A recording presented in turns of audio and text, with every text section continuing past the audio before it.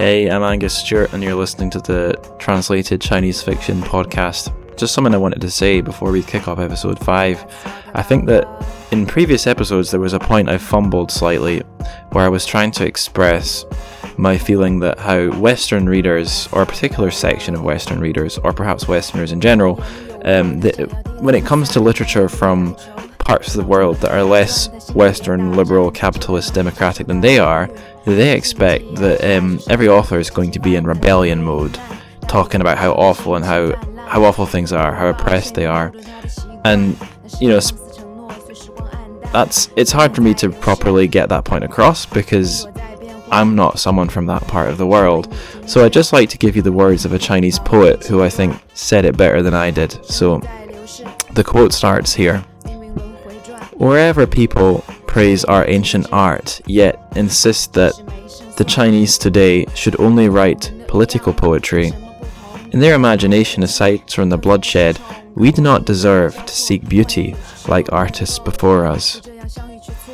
Nor do we have the right to indulge in the mundane and song, in sharp spasms of morality. In the endless folds of history, a life's touch becomes estranged from itself and is reduced to footnotes about hardships and inhumane colonies. So those were 2 stanzas from the poem Florence by the Chinese poet Zhu Zhu. And yeah, everything I wanted to say about that little niggly point, he said much better, and he's actually Chinese. I'm just a Scottish guy. That's why we read translated fiction, to get perspectives that, you know, we wouldn't have access to unless someone translated them. That's why it's called translated fiction. Anyway, as you may have guessed, we're looking at the poet Zhu Zhu today, his newly published collection of poetry, The Wild Great Wall, translated by an awesome guy called Dong Li. So here we go. So before we launch right in, I've got a few plugs to do. First one's this podcast's Instagram account. It's TRCHFIC. So that's the place where you can find out exactly what's going on up to date. You can find out what episode I'm planning next and how far through I am, the process of putting it together. The other place I'd like to point you towards is our new Patreon account, which is going to be linked in the show notes. So the reason I'm launching a Patreon is because with the launch of this podcast, we're going to have gone over the maximum free number of minutes that SoundCloud allows for audio uploads. After this, I'm going to have to start paying a subscription to keep putting up episodes up on the SoundCloud servers.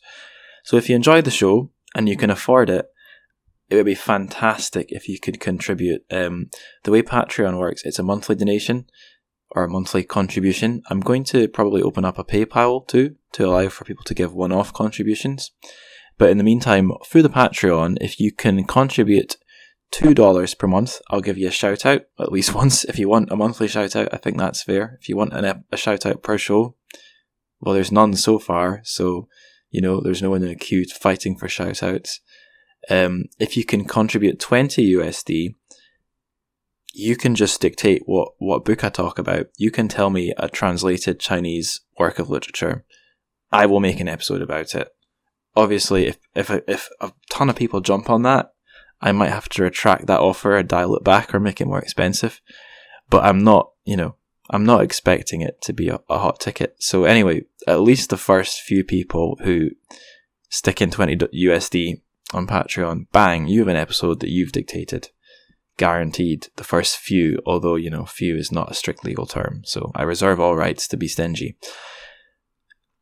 So there's my plugs. What you can expect later on in this episode, which I'll just plug now so that I keep you listening throughout, is that we've got an interview. I did a wee talk with Yesenia of Phony Media, which are the publishing house who published our book for today, The Wild Great Wall, Zhu Zhu's collection of poetry. So keep listening all the way through, and you can hear me chatting with Yesenia.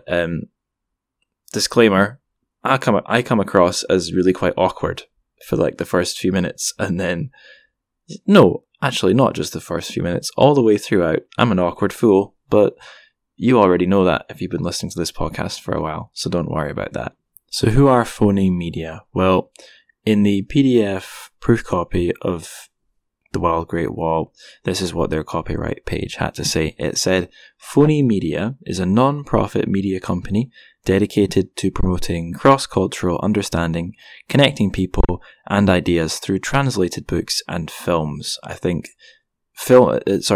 translated books are more their forte just now.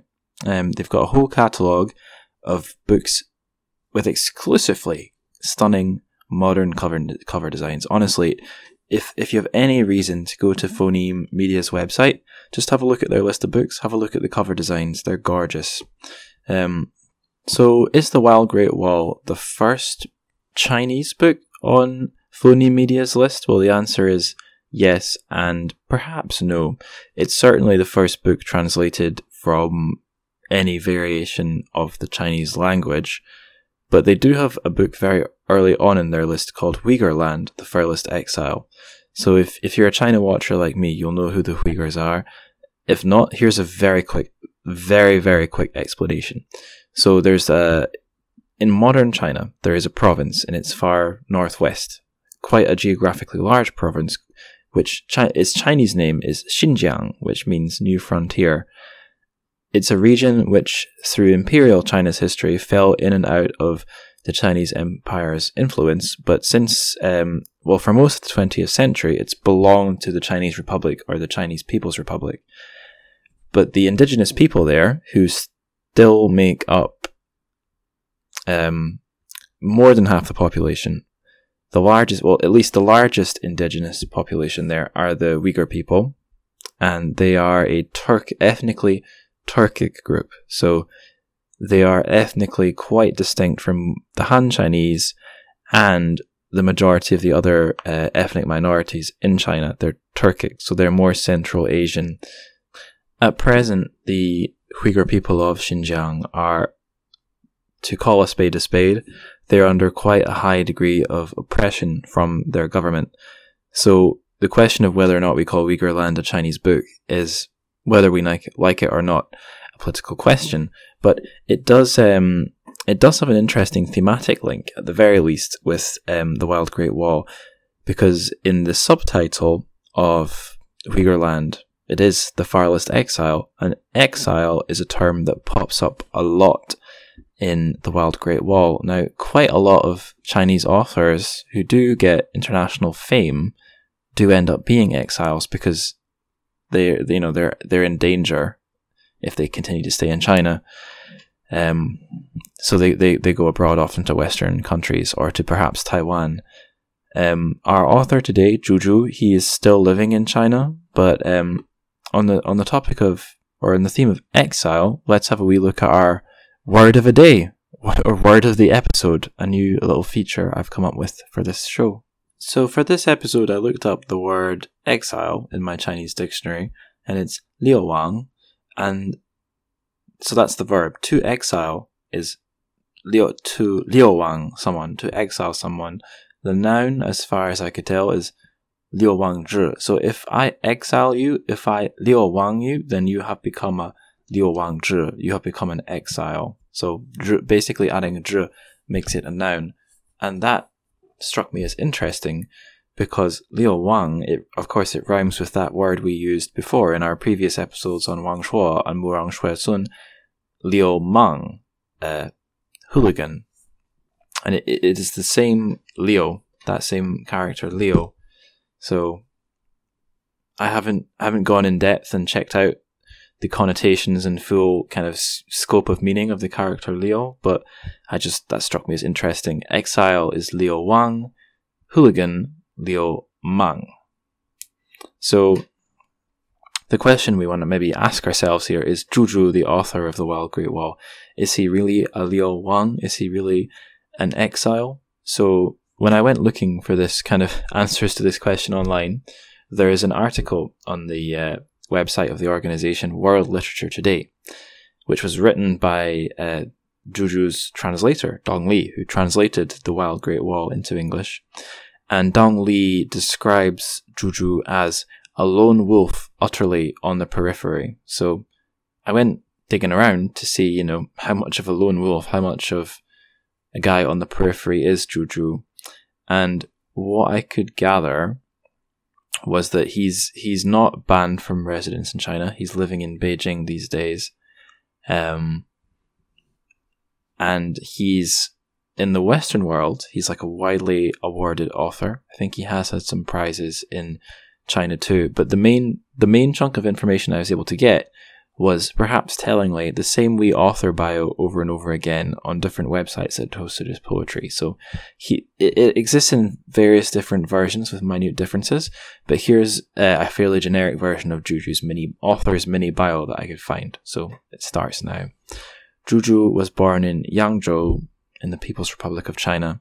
He's the author of numerous books of poetry, essays, and art criticism, including a bilingual French edition translated by Chantal Chen Andro. He's the recipient of the Henry Luce Foundation Chinese Poetry Fellowship at the Vermont Studio Center and the Chinese Contemporary Art Award for Critics.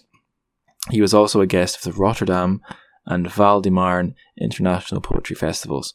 He lives in Beijing. So a few things to note. First of all, I believe that it was at the Vermont Studio Center that Juju and Dong Li first met each other, although they first came into contact by phone call. Other things to note. So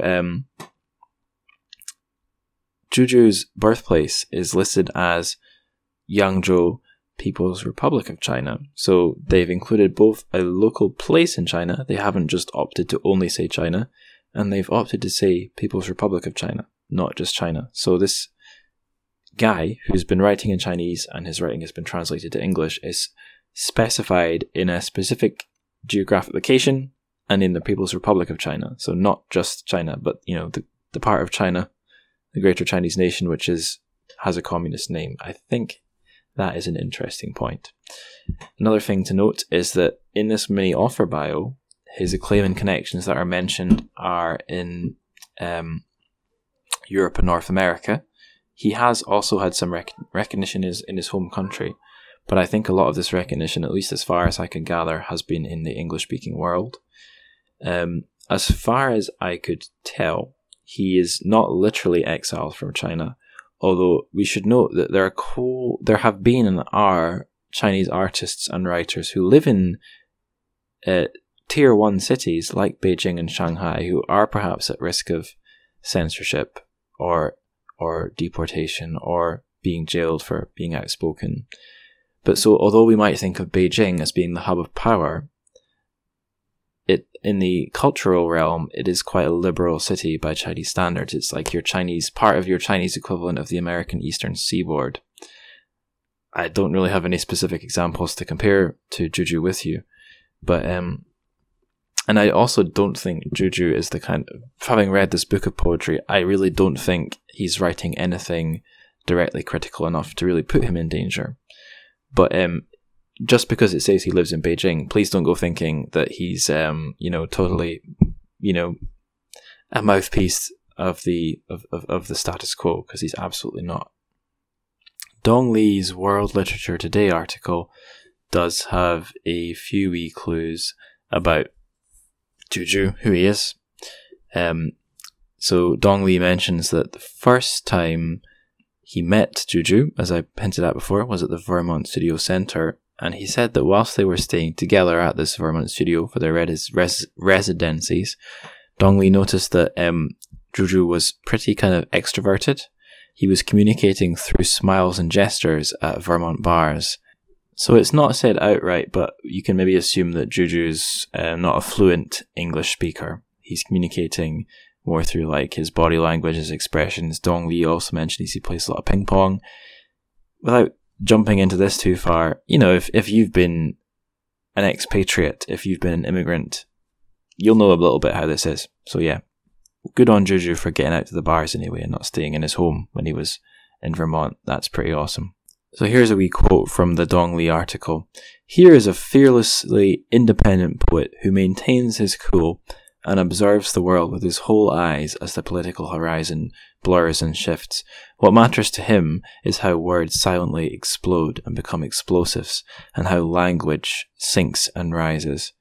So there's again this emphasis on putting the beauty and sound and feel of your poetry before political imperatives and narratives, especially since how do you maintain your integrity and kind of a consistent position on things when in this day and age, politics is such a big, hazy, ever-shifting mess. If you really care about poetry, how much can you care about geopolitics?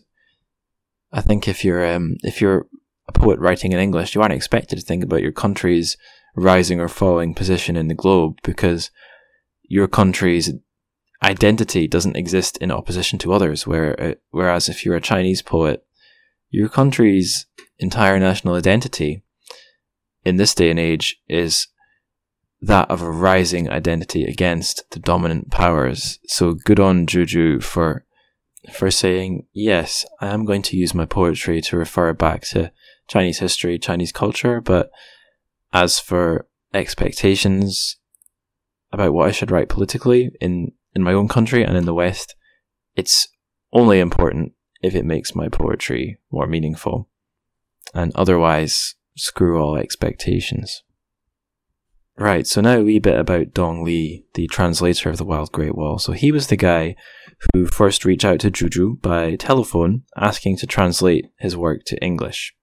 And Dong Li is now the holder of the English rights to the Wild Great Wall. That's written inside the book itself. So Dong Li was born in the People's Republic of China. I haven't learned where. That information's not available in his author bios online. Chinese, of course, is his first language, but he's trilingual, so he can translate, as far as I'm aware, to and from Chinese, English, and German. He's based in Germany right now, in Leipzig.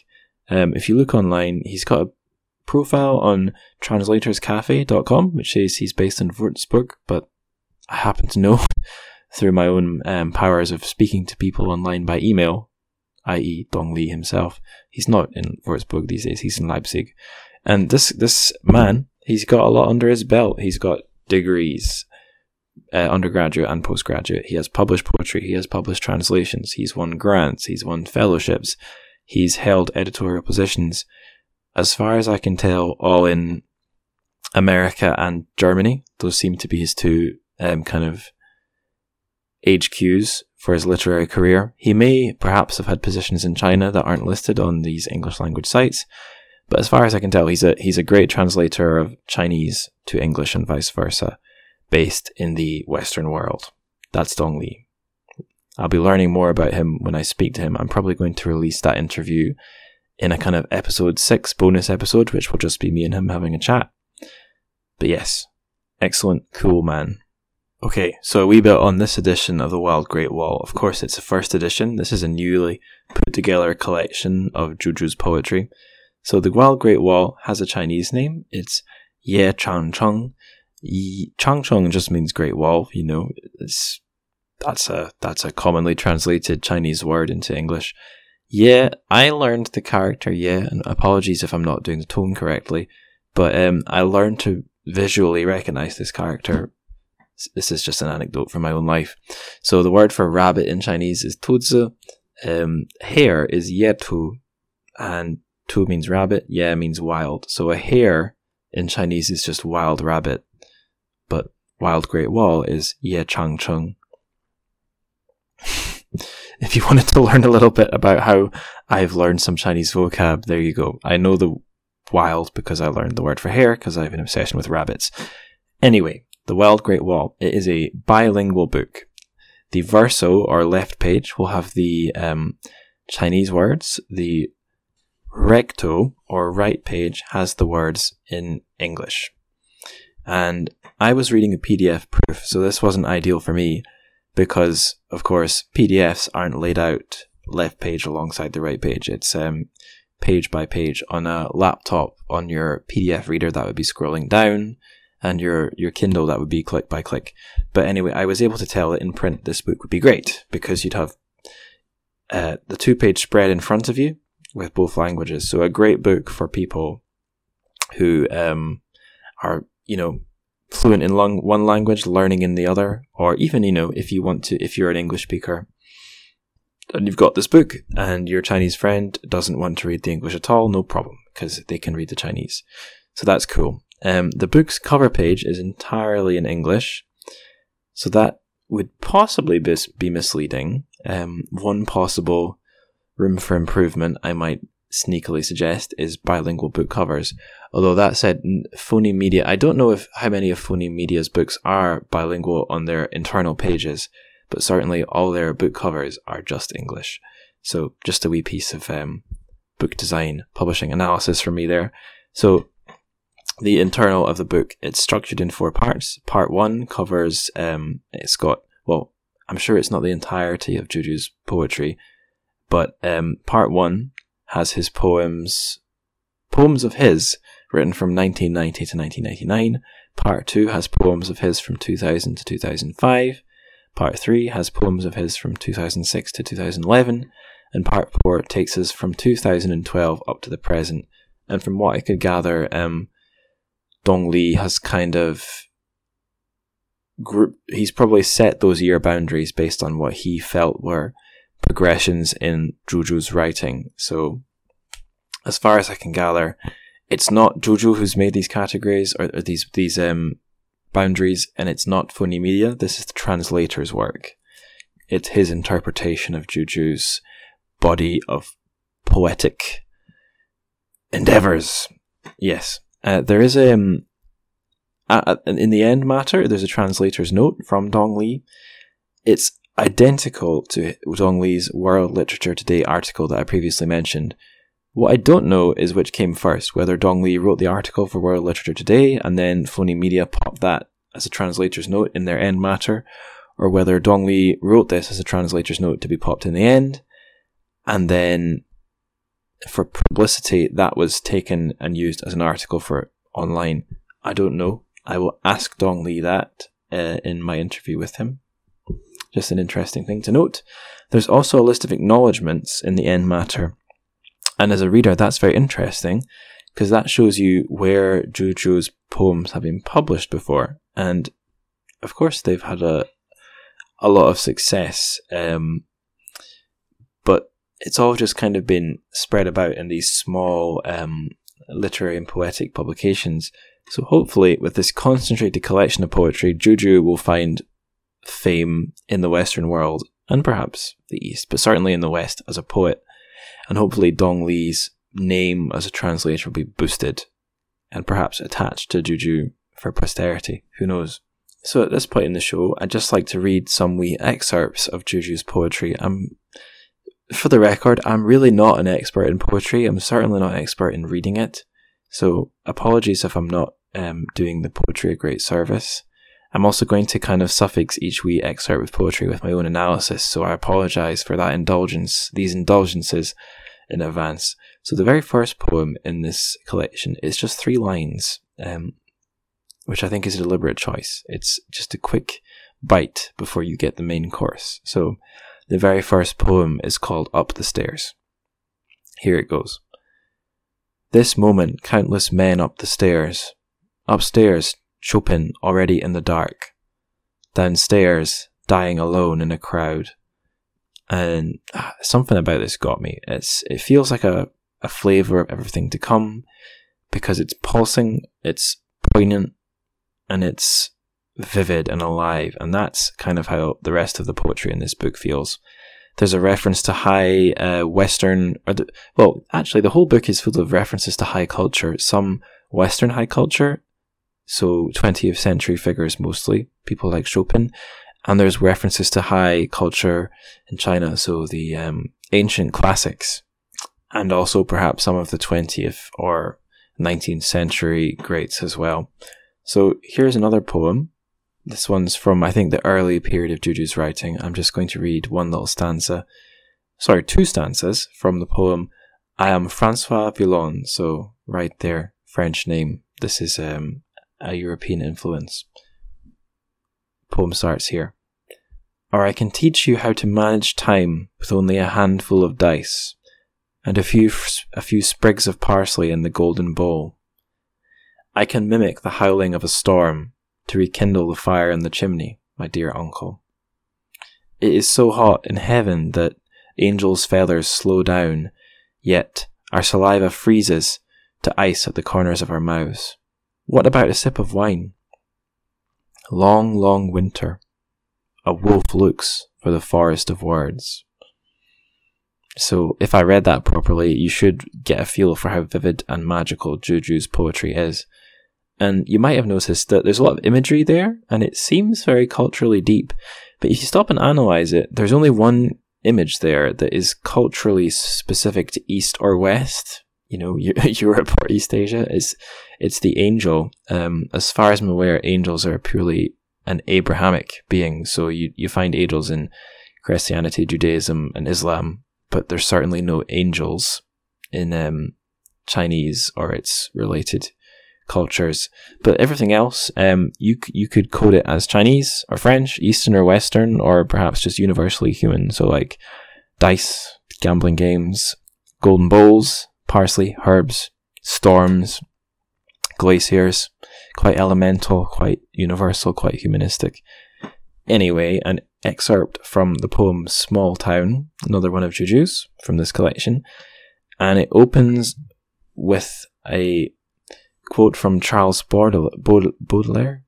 Yes, Baudelaire. Now, on the left page, this quote is entirely rendered in Chinese, including Charles Baudelaire's name. It's his Chinese name. On the right-hand page, it's rendered in French. I'm not going to analyse that. I'm just going to present that fact as it is and let you draw whatever conclusions you wish. Anyway, here's the excerpt from the poem. Early in the morning, before the window, I drink coffee. Before my eyes, the hotel's big garden, flowers in bloom, bushes trimmed even, beside a gravel footpath stands a statue of a half-naked goddess. Around me, soft murmurs of people talking.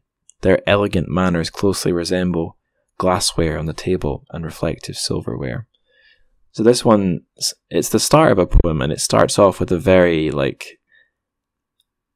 wealthy, elegant European vibe, which is a wee bit of a stereotype, I think, of what Chinese people felt like Europe is like it's this romantic upper-class place. They have some Chinese friends I had didn't understand that, yes, in the UK we've got quite a lot of working-class poor people. Anyway, I'm waffling.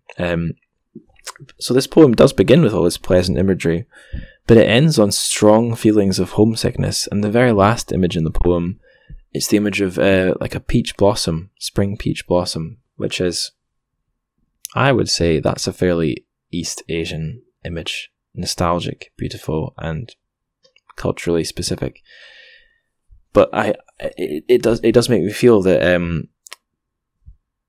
Juju is, from all his time spent abroad, he's perhaps writing with reference to, nostalgia, homesickness, because just like plenty Westerners who go out to live in the East, and plenty of Chinese people who do go out to live in the West, there are, you end up torn between two places. You end up feeling homesick, and I think that's, doesn't matter which culture you're from. If you go to live somewhere else in the world, this book's going to vibe with you a bit if you're feeling homesick. If you're not totally full of hate for your homeland and the culture you've come from, which I think very few people who leave home are. There's always a part of you that wishes you were back home. Anyway, I'm definitely waffling now. Here's one stanza from the poem from the 2006 to 2011 era. The poem's called Island in the Sea. So here we go. He plants bamboo as if soldiers on the frontier, bringing in locks of lovers' hair, brews south of Yangtze in rice wine, and reads Tao Yuanming, reading him here like having a telescope push Orion out of the blue and into the heart.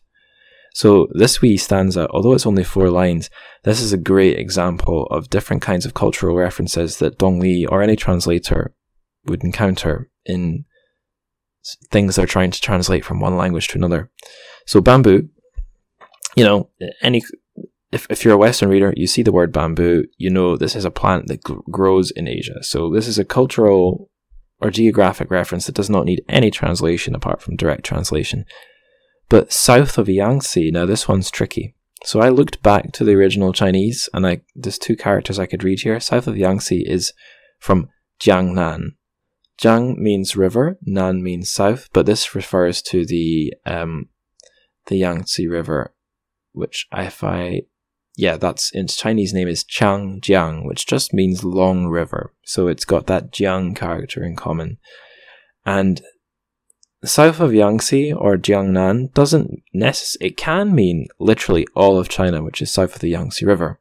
But more specifically and more accurately, from as far as I'm aware, it refers to a particular region of China just the more immediately south of the Yangtze area. So Jiangsu province, Zhejiang province, Anhui province, and it was a region which was particularly kind of fertile. It's a rice-growing area with a temperate climate, which through Chinese history produced a lot of culture, a lot of poetry, was more wealthy, more comfortable, not a northern barbarian region, not a southern tropical region.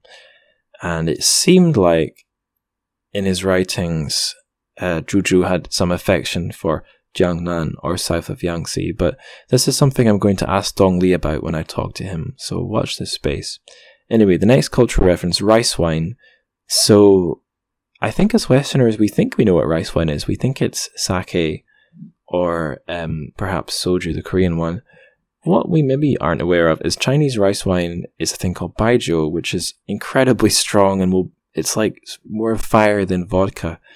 So even something like rice wine, although that seems like a very simple translation, I think someone I'm not trying to sound snobbish here, but if you know what Chinese rice wine is, if you've just read about it in translated fiction, you might think it's just the same as sake, but if you get the chance to try baijiu and you haven't before, for curiosity's sake, give it a go. Tao Yanming, I believe, so this was a name who might mean something to people with Chinese as a first language. It might not. I honestly don't know how well he's known, but he was listed as a footnote. So there was a little asterisk or 1 after Tao Yanming, and then it tells you below Tao Yanming was a in the Qing dynasty. So names can be a big thing because who you know as a name in one culture is not the same as the other, especially something like the Chinese culture, which has thousands of years of history and has lots of different provinces, lots of different people. Yes. So the last cultural reference there is Orion. So this is a piece of Western culture. This is from classical Western culture. And you, as a Western reader, you don't necessarily know what Zhu Zhu wrote here, because a translator might have Zhu Zhu might have written a Chinese constellation, and Dong Li, the translator, might have thought, oh, Westerners will never know what this is, so I'll convert it to a Western equivalent. Orion. But we can assume here, because Zhu Zhu has made so many other references to Western culture, he's probably written Orion, and Dong Li's probably translated it directly. And thankfully, because this is a bilingual version, if you were really being anal and wanted to know, you could match up the characters in the Chinese page with the word Orion on the English page and see if it's a direct translation. I was not careful. I was not picky enough to go back and check, but you certainly could if that was the kind of thing that sparked joy in your soul. So a word on the very final poem in this collection. It's one that is one of several tributes in The Wild Great Wall to figures from Chinese literature and history. It's called It Comes to Me That This Is Nalan Xingde. Oh my god. That it comes to me that this is Nalan Xingde's city. So for someone who's not an expert like myself, just reading this poem was really educational because it prompted me to Google Nalan Xingde, who is he? And I learned that he was a poet from the Qing dynasty, which was a quite a long-lived Chinese dynasty, and the final one. And it's an interesting one because the Qing leaders were not ethnically Han. They were kind of an invading ethnic minority who conquered Han China. They were the Manchu ethnicity, and Nalan Xingde was a Manchu himself, which kind of placed him in a superior position in the imperial hierarchy. Not that there weren't, I think in the Qing dynasty there were plenty Han Chinese who were right up there, And Nalan Xingde was also up there, but he was from the ruling ethnicity, the formerly northern barbarian Manchu. So anyway, Nalan Xingde, he was a guy who wrote Zi poetry. Zi is a form of Chinese poetry which followed certain forms. There were lots of these different forms, and they were called Zi Pai. And Zi poetry titles, according to Wikipedia, the title of a Zi poetry poem doesn't have to match the content, but what they do often do is express desire. And I don't know if it comes to me that this is Nalan Xingde's city is a poem that uses Zi, or if Zhu is using Zi Pai in it. And I would say that the title of the poem does match the content, but an interesting thing to bear in mind here, I'm just going to read one stanza from this poem, and then I'll kind of close up this section of the podcast. So here we go. When we wanted to cross the railings and embrace something, it would disappear. Ah, fated witness, were rare baritone. Only he could break centuries of silence. Even his journeys to border passes were not to fight battles, but to bring back vastness and desolation to poetry. So, closing note here, I think what Juju perhaps might see in this guy, Nalan Xingde, is poetry for poetry's sake, not for, the glory of battle or for the pride of your nation, but to, he says here, bring back vastness and desolation, things that sound possibly negative. But it's poetry for poetry's sake, even if it is vast and desolate. It's alive and it's beautiful. Right, so hope you enjoyed my terrible poetry readings. Now we're going to pop onto an interview I did with Phoneme Media's assistant editor, Yesenia, who helped bring this episode about by agreeing to give me the PDF proof of Juju's poetry collection. So I just took the chance to ask her some questions about the company and the book, and without further ado, let's hear our little chat we had. Oh, and I'm going to preface this by saying I was pretty tired when I did this podcast, and I'm also just a very awkward human being. So there's points where I come across like an alien from outer space. I apologize for those. I think it was still a good interview anyway, and big thanks to Yesenia for doing it. It's very awesome of her. So let's get on with it. So, exciting news, everybody. We've got Yesenia, or Yessie, that's just what I'm going to call her, Yessie, here on the line from Phoneme, the publishers of The Wild Great Wall. So, hi Yessie. Hey. You're the associate producer with Phoneme Media, that's right, isn't it? Associate editor, yeah. I'm sorry, it's late, my brain's not working. Yeah, the associate editor. You're fine. Yeah, so is there anything you'd like to tell us about your company, first of all, and the kind of fiction that you guys publish, or the kind of fiction, or literature rather. Sorry, my brain's really not working. So we are an LA-based company, started around 2013, 2014, and the entire mission behind us is literature and translation. So we, publish from all sorts of languages, but we try to put an emphasis on languages that aren't really represented in an Anglophone market. We have a lot of novels translated from, say, French or Spanish, and we do those languages as well, but we've also done, Hebrew, we've done Lingala, we've done indigenous Mexican languages like Zapotec. And so that's very much at the core of our mission, trying to bring stories that otherwise would have a hard time breaking into the English market and trying to bring them to readers.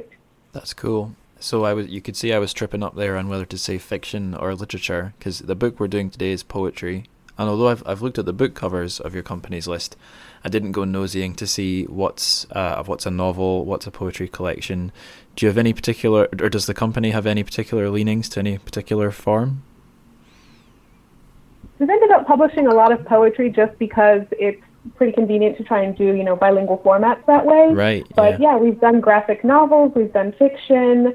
I mean, we're open for submissions now, and we're getting some memoirs as well. So, we're really open to all sorts of literature. Right. So if any translators or writers of non-English languages are listening, then they could take that as a little plug right there, right? Oh, yeah. Shameless plug. Go to phonememedia.org. Look at our guidelines. Always happy to take submissions. Cool. So I'll probably start asking some Wild Great Wall specific questions now. The first one, and I have an inkling of what the answer to this question might be based on what I've read online, but how did this particular publication come about? Is there a grand story behind it, or is it more of a mundane affair? This was actually just a couple months before I joined the company. Okay. So I've been with them for almost a year. And from what I know, translator Dong Li, based in Germany, and came across Zhuzhu's work, translated a couple of his poems for, just journals. And eventually that became this manuscript, this collection of, just Zhuzhu's poetry over the past 20 years. And that got pitched to us. We loved it. I particularly love all the imagery that it gives. Yeah. And so, now we're here. Cool. So how much of the formatting had Dong Li already worked out, and how much of the current product is kind of the work of Phoneme? Do you know? I don't exactly. I know you're going to be interviewing him as well, so he can probably give you a better answer to that. Yeah. Okay, fair enough. So next question kind of leans into that. Have yourself or anyone else in the company had any in-person contact with Dong Li or Zhuzhu himself, or has everything been kind of remote, like how we're talking right now? Yeah, so the original pitch and everything that came across remotely, and then we're actually going to be hosting Zhuzhu in LA later in May. So just bringing across a couple of bilingual readings to the city. We've partnered with China Week in order to, try and get the largest audience possible here. I haven't met Dong Li in person yet. It's been almost entirely remote. Oops, sorry, let me mute that. Okay, I'm back. Okay, cool. All right, so I think that's that question answered there. So here's another chance for you to plug the book. Where's the book, or where are you aiming to have it distributed, and are there any particular kind of readers you're hoping to reach? Any pre-existing groups of readers or new readers or whatever? So I guess the good thing about just where we're based, LA, is that you have, over 120 languages represented in this city alone, all sorts of consulates, obviously diaspora groups. And so San Gabriel Valley, Chinatown, all of that gives us a pretty good Chinese diaspora. And so we do reach that audience, people who want to know what's being published right now in their home countries. But also, we just have people who maybe they've got into the whole literature and translation scene through one of our earlier works or another diaspora work, and they just, pick up the thread and go with it. So really get readers from all over the place. And it's been really nice to see how poetry especially has been picked up recently in the past couple of years, how it's growing and there's more of a scene for it.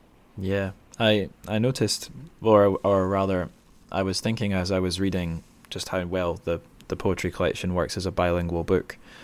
Although it does, its front cover it's English. But I was thinking, who would I recommend this book to? And yeah, I would probably, if one of my Chinese friends saw it and saw the cover, and they weren't comfortable with English, they might think it's not for me. But of course, if they looked inside, if I remember correctly, the Chinese poem will be on the left page, the English is on the right. So technically the Chinese is coming first. Do you think Phoneme... And we've gotten plenty of... sorry. Oh, no. We've also gotten plenty of, people who are maybe learning one of the languages. Yeah. Maybe they're still learning English, or maybe they're trying to pick up Chinese, things like that. And bilingual editions really allow you to, strengthen yourself on both of those fronts. So also proud to do that. That kind of made me think, would Phoneme ever try to sell the rights for these books to be published in other companies, or would you ever try and get this book distributed with a Chinese cover in China or something, one of your other titles? Or is that... I'd say we're open to that. Yeah. I mean, we very much chose to be a non-profit and not, not a for-profit company, because we really want to devote ourselves to just getting these stories out there. So it's always, if there's an offer for distribution, we're always happy to consider. Interesting. Okay, so speaking again about the left page, right page format, so obviously the copy I read, I think I will, by the time we get to this interview in the podcast, I will have discussed this, but you guys gave me a PDF proof just to save on mailing costs. So although I knew the Chinese pages would be on the left and the English would be on the right, it was a proof. It was a PDF, so I was scrolling down through the whole thing on my laptop. But that's the preface to a question. Does Phoneme ever publish anything ebook or ebook-ish, or is it on the cards? Or are you going to stick to print? So we have a couple of our earlier works up on Kindle, and we're hoping to, as the company grows, get more of our works on there, just, for accessibility. You're right that it's been a problem, especially with international mailings. Most of our distributors are here in the U.S. And so, for instance, our most recent book was a book of Kurdish poetry. We launched that in Iraqi Kurdistan, but if you say you're in Europe or Latin America and you wanted that, then we'd be mailing it from the U.S. And so ebooks are, clearly important for accessibility, and we're trying to get that done. But so far it's been, 4 or 5 of our earlier works on there. So you can look to have that from us in the future. Okay, interesting. Next question I've got. So in our previous discussions, I think a book was mentioned, but I wasn't entirely certain. So my question is, does Phoneme have any plans for more translations from Chinese further down the road? Yeah, so we're going to be releasing Raised by Wolves, a collection of Chinese poetry later this year. And I know we had it set initially for a May launch, and I think it's been pushed back to June just because of some issues with the proofs. But so yeah, you can probably expect that from us this summer. Okay, and don't tell me anything you're not allowed to, but is this going to be a collection from one author, or is it going to be multiple authors? It's going to be one author. Okay. But that's about as much as I'm going to leak. Oh, okay. I'll not probe any further, but it sounds interesting, especially the wolves part. Makes me think of like the north of China, maybe Mongolia, or Inner Mongolia. Sorry. Okay. Second to last question. This is a tricky one that has a flouncy academic term in it. So, preface to the question: I noticed when I was looking through the Phoneme list of books, there's one called Uyghurland about by a guy from the Uyghur ethnic group, and although the page on the site didn't use the word China, it did use in the author bio, it used the name of that province in China where the Uyghurs live, Xinjiang. So I suppose whether or not that could be categorized as a Chinese book is up for debate, but would you consider anything actually no, rewinding back a bit, I noticed that the subtitle of the Uyghurland book had the word exile in it, and exile, I think, is, from what I could gather, Uyghurland, the farthest exile. The farthest exile, thank you. And in the Wild Great Wall, there was also quite a theme of exile. I used Control and F and saw the word popped up 6 times. So do you think, given that there's the theme of exile and there's a Chinese connection to both books, do you think this is the academic term, do you think they're in dialogue with each other at all? Or do you think they're quite separate entities? It's interesting because with Uyghurland, you have it translated from both Uyghur and Arabic, and that's both things that, people aren't going to immediately associate with China. Exactly, yeah. So, in a way, I do think it kind of represents this movement to show, a multifaceted country, an incredibly diverse country. And similarly, with the Wild Great Wall, you have a lot of writings from Zhu when he's in Beijing, but also Zhu when he's in Venice or he's, elsewhere. So it's like a very continental book, that one. Yeah, so I think very much this next generation of Chinese writers, obviously they're writing from home, but a lot of them are writing from outside and still giving this impression of, the Chinese experience. So in a way, I could say they're kind of in dialogue there. Yeah, I mean, there's trickier political questions there, but definitely an interesting angle, especially the exile thing. Okay, I think this is my last question. Yeah, last one I've got on my little document of questions anyway. So this one's another one about phoneme.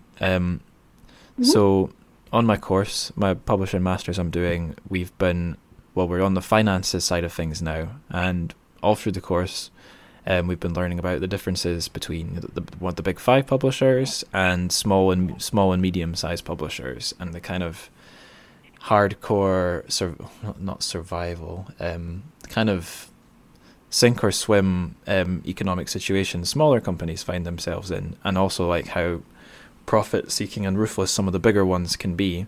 So that made me wonder, does being a non-profit company ease the kind of financial pressure on phoneme or increase it? Because on one hand, you're not obliged to make a profit, but then on the other hand, you don't, I suppose revenue streams aren't the same as, your average publishing company.